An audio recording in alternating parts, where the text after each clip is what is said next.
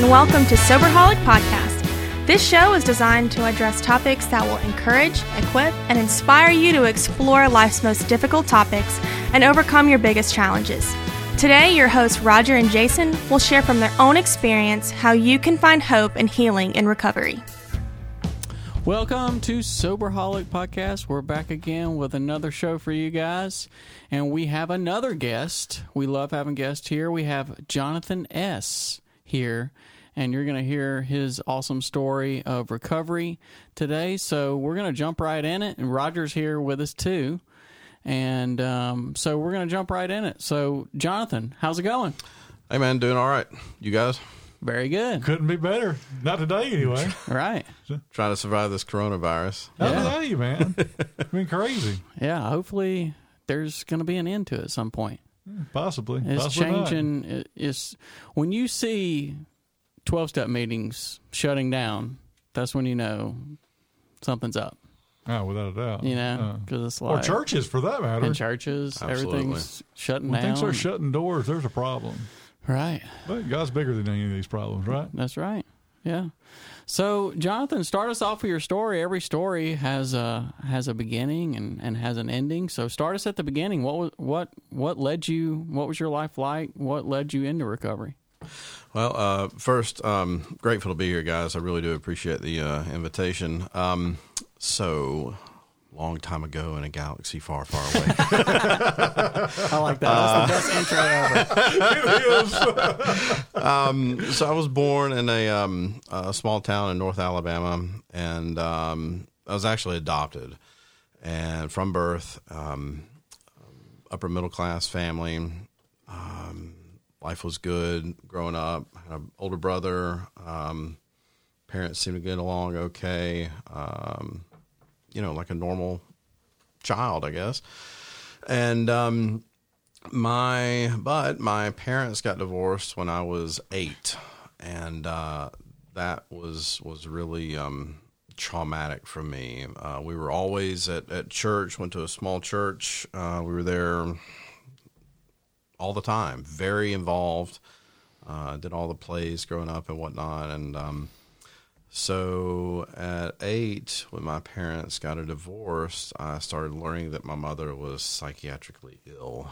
And she actually told the church, and my school for that matter, that my father had sexually molested me. And that was, that never happened.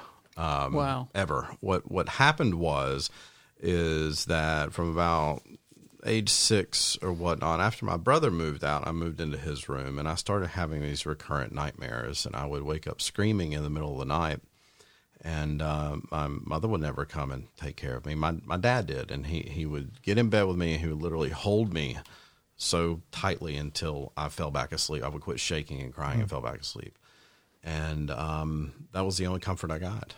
And so when they divorced, she told the church that those instances in which he was caring for me, he was actually molesting me. And again, never happened. So we stopped going to church, because when I would go to that church, I would see people that were parental figures and people that I considered family, and I was a very hyperactive kid, so it was like, an hour service would take an hour and 40 minutes by the time I got done hugging every single person. Yeah. And so I would run up to these people and try to give them a hug, and they would kind of push me away. They didn't want to have anything to do with me. I guess I was damaged goods, or they didn't know how to react, or what. So we left. And I've told it before. It was kind of like this black hole kind of developed where I felt that God had left me. If you're not safe at church, where are you safe? Mm-hmm. So I either got very angry with him or quit believing in him. I'm not sure which came first. But this kind of this infinite sadness. And at 13, I was a freshman in high school. I was born in September, so had that late birthday. But I ended up over at a friend's house with some other people, and somebody got into the Jack Daniels that her father had. And one sip, man. And that was all she wrote. It was like this, I can imagine like this thunder blanket that you put on pets when it's storming. Yeah. Just this warm feeling. I had not felt warm in years. And, that was it. That was it. I drank alcoholically from the first sip I took, and I got drunk off Jack Daniels the first time I ever drank it. And, I never looked back. And so, at 13, you can't really go anywhere. So you just kind of do what you can. And so it was every weekend thing that I could find. And, I did it. It's funny you say that because the first time I ever drank was alcoholically. I've always drank. Me too. I can't ever think of a time I didn't drink alcoholically. I did once, and I'll get to that. No, it was actually the last time I drank was one beer, and that was it. That was the only time I ever had one beer. There was that one time, yeah, that last time. So sorry, I didn't mean to interrupt you. No, you're good, absolutely good. So I drank, and I was the kid in school that drank to oblivion every time. I knew I drank differently than my peers every single time. I mean, people would funnel beer. Well, I was funneling fifths of Jägermeister. Wow. I mean, that's, if you go big or go home, right? Right. And so that was kind of the mindset. And the summer between my junior and senior year in high school, I tried pot for the first time and didn't like it. Every time I was a drinker, but every time I smoked pot, I would throw up. So, wasn't going to do that. I had strong enough will to continue on the drink and not do the drug. And then the summer after I graduated high school, I was introduced to crystal meth. And I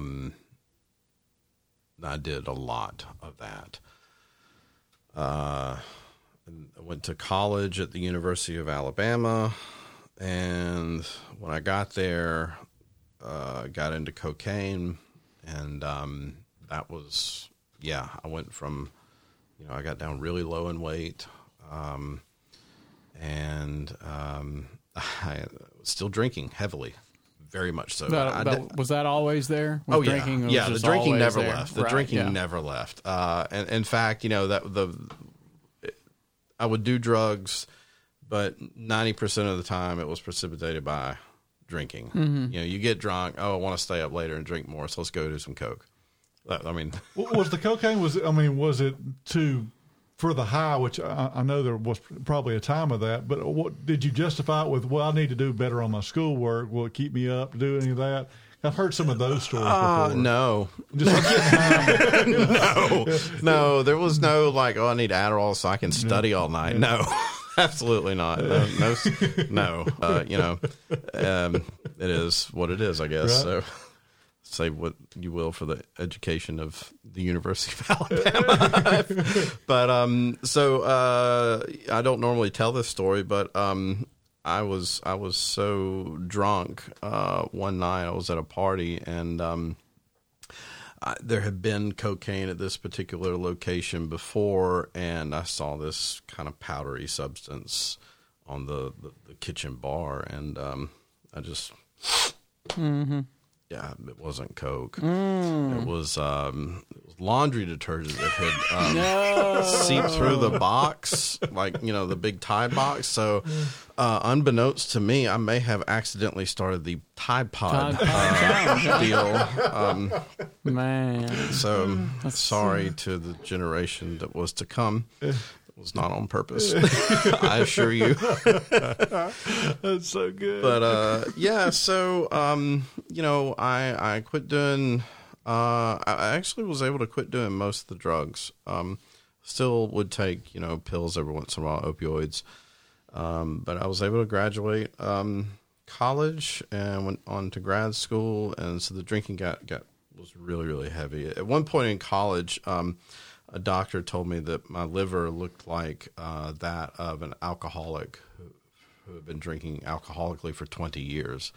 And I think I was 20 at the time, so that was really scary. So up until then, had anybody, like any of your friends or family members, been like, "Hey"? No, I was really good at hiding it from my family members. Anyway, Yeah. from my friends, that's a really good question. I mean, they were doing the same things I was, but yeah, I didn't have wholesome friends. So there wasn't any consequences so far. No, there wasn't. I had no car wrecks. I had no. I don't know how I didn't have a car wreck. I had no. Getting Injuries. arrested Yeah, I had no arrests. Had nothing like that. Nothing at all. And I was passing my classes, so there wasn't that. My dad wasn't concerned from a grade perspective, and like I say, I hit it really well. So went to grad school. I quit doing the cocaine. So when I was doing the cocaine, I was down to 165 pounds. By the time I got out of grad school, and kind of later on in life when it was just drinking, I gotten up to 265 pounds. So it was a whole big swing on weight and health, and That's a middle schooler right there. yeah, right. So I still kind of wish I was at 165 pounds, but that's neither here nor there. But so I, like every good alcoholic decides to do, get married, and I married my high school sweetheart, and that was not a healthy relationship. I was not fit to be a husband. There were problems there, but I'm only talking about my story, and so I was not fit to be a husband. But we stayed together for 7 years of marriage, and I got sober actually kind of on accident. So I used to hunt, and I thought it would be a great idea to get out in the middle of Talladega National Forest and swig down a 6-pack and hop on a 4-wheeler. And, hey, why not, right? So I ended up going down an embankment and flipped the 4-wheeler, and my head hit a tree, my shoulder hit it, kind of like there were two trees side by side, and the way my head hit one, and then my right shoulder kind of hit the other one, and the 4-wheeler landed on top of me and bounced off on my back. So I flipped going downhill, and I was knocked unconscious, had a broken wrist, I still have a partially torn labrum in my shoulder, and head injury. Technically a head injury. I guess it was. I don't know. I got knocked out, so had a concussion. Legitimately, yeah, legitimately. No, yeah. It was. I actually remember being unconscious, which was really strange because I don't remember the blackouts. But whatever. Woke up. The guy I was with got me to the St. Vincent's, and it was really funny. So it was 3 days before my 4th wedding anniversary, and so my wife meets me in the ER, and she's, well, happy anniversary to you. Yeah. So that did not go over well. But I still couldn't quit drinking because they gave me nice little pills for the pain, Right. And it was a new pill out at the time called Nucynta, and man, I would crush it up and drop it in a double old fashioned, 3 fingers of scotch, and sleep for 18 hours a day. I loved it. I loved it. It was absolutely wonderful. And then I went to a fish show in Alpharetta, June 14th, 2011. Yeah. It's a back-to-back night. And I don't know what happened. I don't have a clue what happened. We were walking in. When you say fish, you mean the band? I mean the band Fish. Okay, I didn't know if we're talking like the Bassmaster Classic. No. Or I mean, I'm not Country Joe and the Fish, but Fish. Country Joe and the Fish. Yeah, not Country Joe. But so yeah, we're walking in, and a guy had a beer, and I said, "Hey, can I have a beer?" And he gives me a Miller High Life in a can, and I drank it, and I don't know what happened. I truly believe, in 12-step programs, we talk about it during the steps experiencing a psychic change. But at that moment in my life, I had experienced a psychic change. And I looked at the people I was with, and I said, I'm done. I'm done. That was Miller High Life in a Can was the last beer I ever drank. And I went and had 2 nights at a fish show. Never even had the urge to drink. Now, who gets sober at a fish show? Yeah, Wow. This is a first. I would say that. Well, yeah. I mean, I'm waiting to hear something else come. The kicker here. no, there's no. Well, I relapsed 15 months later, but we'll get there. But yeah, no, it was I got sober at a fish show, and I had, music. I'm big on music, and I had a legit spiritual experience listening to their music that night and the night after. And so I came back on that Sunday and went to my first AA meeting, that Sunday night. And You still go to fish shows? I've been to fish shows sober. Yeah. There's a whole, did you know that there's a whole sober community that go to fish shows? Yes. And they do the serenity prayer in between sets. Yeah. Yeah. It's like a thing. It's a really cool thing. Yeah. I've been to all sorts of shows. I can go to if I'm spiritually fit, I can go wherever I want to, right? That's right. I've literally been to one concert in my life. Yeah. Really? Yeah. Was it Country Joe and the Fish? It probably was. Actually, it was Nickelback is what I went to. Wow. And You I have went- not I been went- to a show. No, went to I some- don't claim it. I went to some people from recovery, but it was cool. That to makes go, it worse, doesn't but it? I guess I never like being around people. I just Was it at Club La Vila or something? no, Or- it was somewhere in Huntsville. Oh man, I remember that. Okay, back place. to your story. We digress. So yeah, I started working the 12 steps, and man, it was. Well, I say I started working. I carried the title of working the 12 steps, but I didn't do anything. I went to some recovery groups here and there sporadically, like once every week or 3 or 5. But because I was in recovery, that's all I did, and I didn't understand why my marriage was not fixed. And I started to look at her and say, look, you don't understand. I have recovered. Oh, yeah. I tried a few weeks of the osmosis stuff, just thinking it would sink in if I I sat there tried with it. 15 months, Yeah. and I fell. After 15 months, I got into some pills, and that was all she wrote. Thankfully, that did 2 things. One, it was incredibly short-lived, and 2, it scared me to death because I knew how close I would have been to going down that road. I told you I'd never gotten arrested. That doesn't mean that I was close. I mean, I was really close. I mean, Yeah. I actually talked my way out of a DUI one time. Wow. So I was really close several times.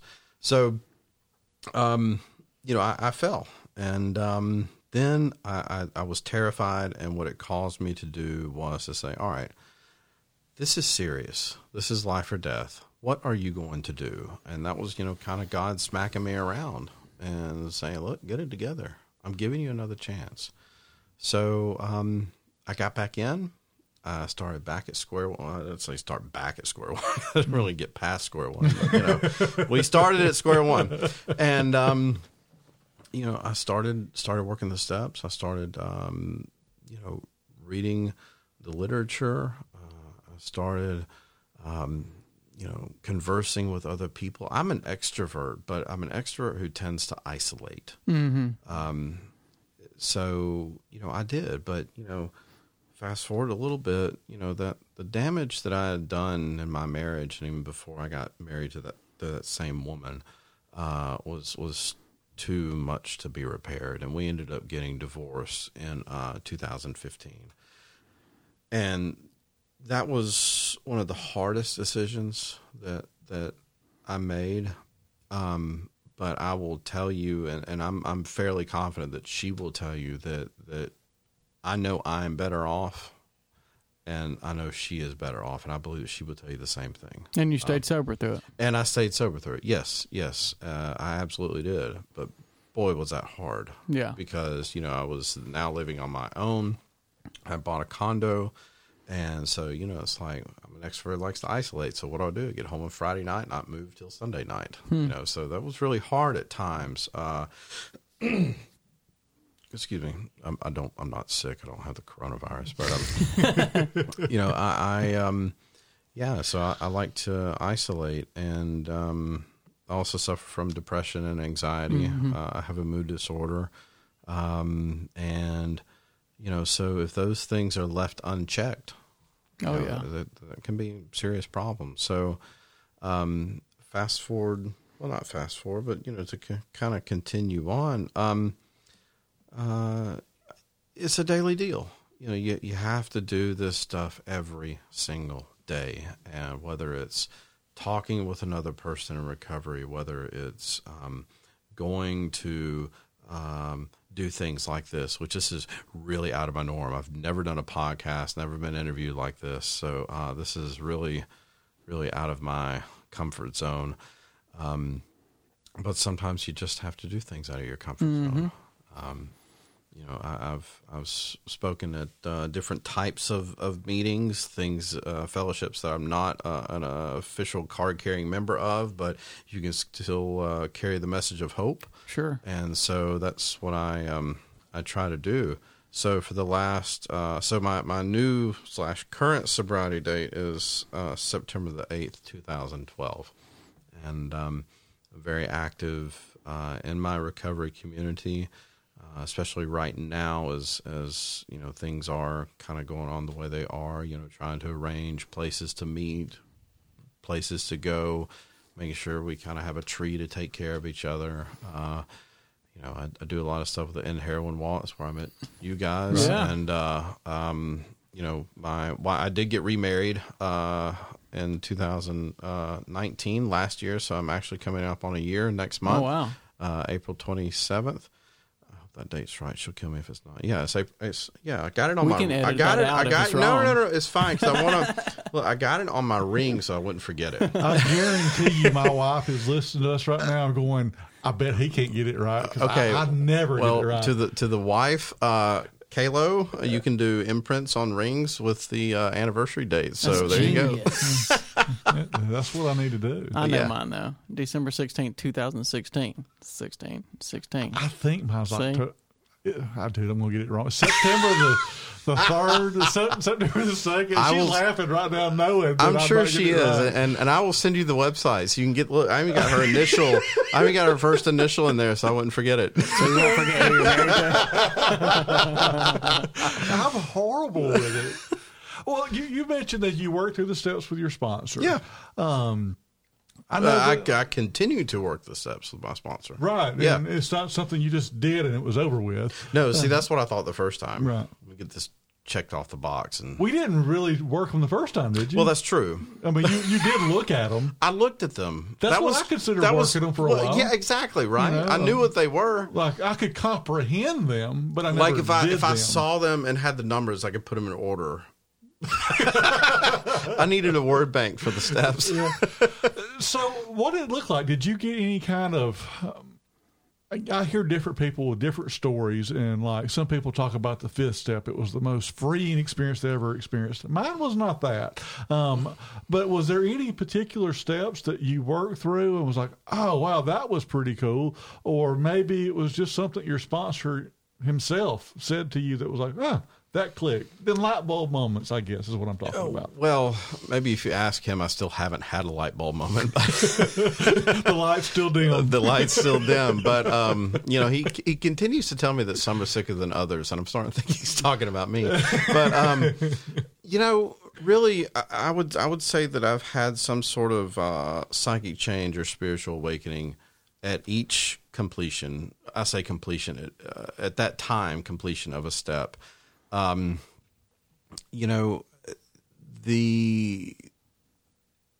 day is a first step day, because if I don't do the first step every single day, then I will fail. I will relapse. I've heard that's the one step you got to take 100%. That's the one step you got to take 100%. You forget that when you think that old Miller Lite's and a good idea again. It's the second part. It's the second part of the first step, the unmanageability part, because I drank for 15 years, and that was from age 13 to 28. So my norm was completely shifted from what the societal norm is. So I did not know. I really still don't know what normal is, but I didn't know what normal was. So what is unmanageable? You know, that was really difficult for me to get. Well, I've heard you say a lot about sponsors on mic and off mic before we even get started. For our listeners that are listening to your story tonight or today, do you think you could have done this without a sponsor? Oh gosh, no. I had to have another man walk me through this the way it was walked through for him. And now let me rewind a minute. I do not believe that there's a one-size-fits-all as far as a recovery program, whether it's a 12-step, AA, NA, Celebrate Recovery, counseling, MAT. There's not a one-size-fits-all. For me, I could not be sitting here today without my sponsor. Yeah, I'm with you. I tried for a long time to kind of work the steps. Personally, when I got to step 4 was when I realized I don't really know how to do this. Like I can wing it and I might be able to get close to this, but I don't really know what I'm doing. And I kept having some guys in meetings tell me, you need a sponsor. Yeah. And I'm going to get a sponsor. And then that was the deciding factor for me. I got to get a sponsor. Yeah. So the first, meeting I went to, afterwards they said, so you need to get a sponsor. I said, well, how do I do that? And they said, well, just go up and ask a guy if he'd be your sponsor. And I felt like I was asking somebody to like a prom, and another That's man true. At that. And I was really uncomfortable with this. Yeah. And so the person just said, no, I'm serious. Just go up to, did anybody say anything that you liked? Yes. Who? Okay. This person. Okay. Go up to them and ask them to be your sponsor. So he's like running to get in his car and like, hey, flag down. Will you be my sponsor? I was like, I felt so awful. And Let me get your number. It was exactly right. Can I'll call you tomorrow. It was horrifying. And to his credit, he said, absolutely. Read this and call me at 7 a.m. tomorrow. And that's the beauty of what we do. There's no, and I didn't understand that because I've been judged and have judged my entire life. And in recovery, there's not that there.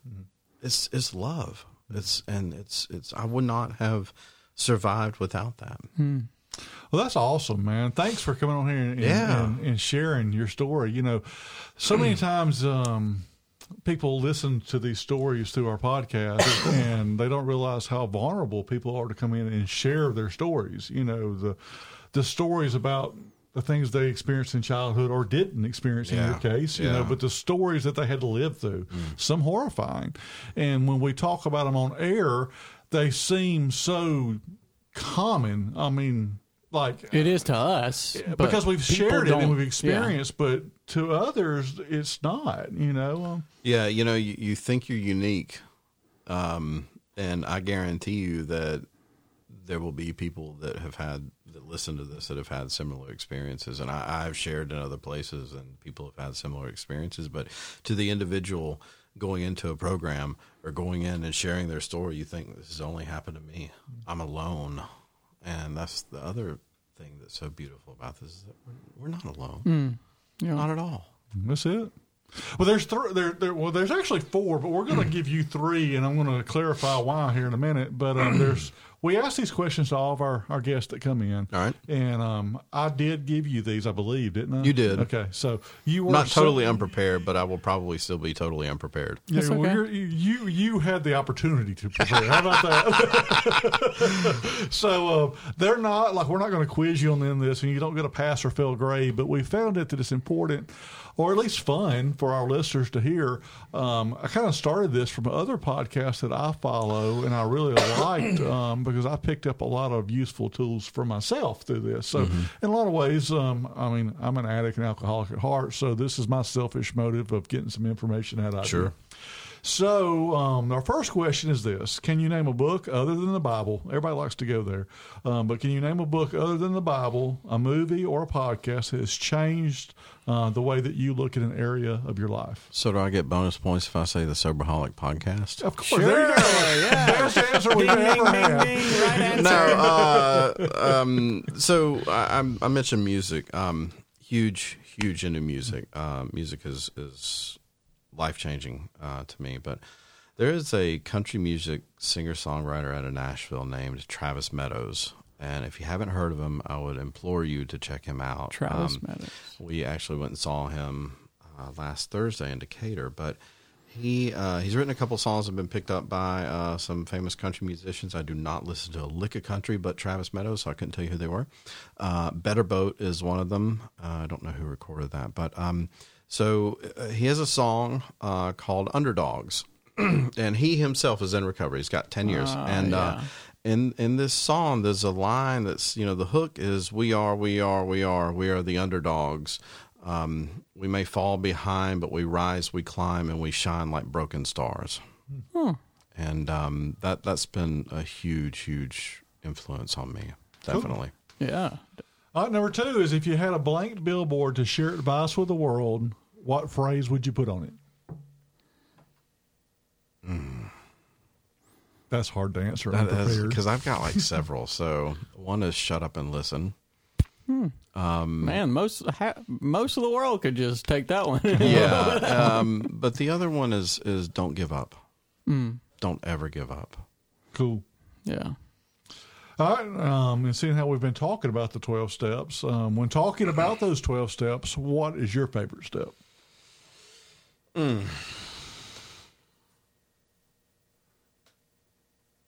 Gosh, all of them are so vital. But, I think for me, it's the 12th step because I got to give it away in order to keep it. And if I don't do things if I'm not in community with people, sharing my story and my experience, strength, and hope, and also receiving their experience, strength, and hope, whether it's working with a sponsee or my sponsor reminds me constantly that I actually keep him sober more than he keeps me sober. That constantly working with others, doing something like this, going to events, the recovery walk, and heroin walk. That's service. That's serving others. You don't have to have the sponsor-sponsee deal as far as to count as service, but just doing something in community with other people in recovery. Yeah, I tell people all the time, I get asked sometimes, I'm scared to go share my story with somebody, or why should I share my story? Because you're carrying the message. You're giving hope. Yeah, it was done to us. That's why you do it, exactly. Yeah. So, good stuff. And so the last question we normally ask is how can people reach you? But I want to say this because I just thought it would be good not to put your phone number on her versus anything else. That if you want to talk to Jonathan, the best way to get a hold of him would be just to email us, and we'll send the information. Yeah, absolutely. I'm happy to talk with anybody, but out of the sanity for me and my wife, we'll leave that one alone. But if you do want to get in touch with me, please email these guys. Be glad to forward it on to you, man. Absolutely, man. Well, we enjoyed having you on the show today. Thank you for being vulnerable with us, sharing what God's done in your life, man. Amen. Amen to that. The past came full circle to where you're sharing that with other people and giving hope out to others. So that's good stuff. It was a privilege to be here, guys. I really appreciate it. All right. Well, we appreciate it. And Jason, that brings us to the end of another one. Yep. I'm Roger. I'm Jason. We're signing out. Thanks for listening to Soberholic with Roger and Jason. If you like the show and want to know more, check out SoberholicPodcast.com. Please remember to leave us a review on iTunes or wherever you listen to podcasts. See you next week, Soberholics.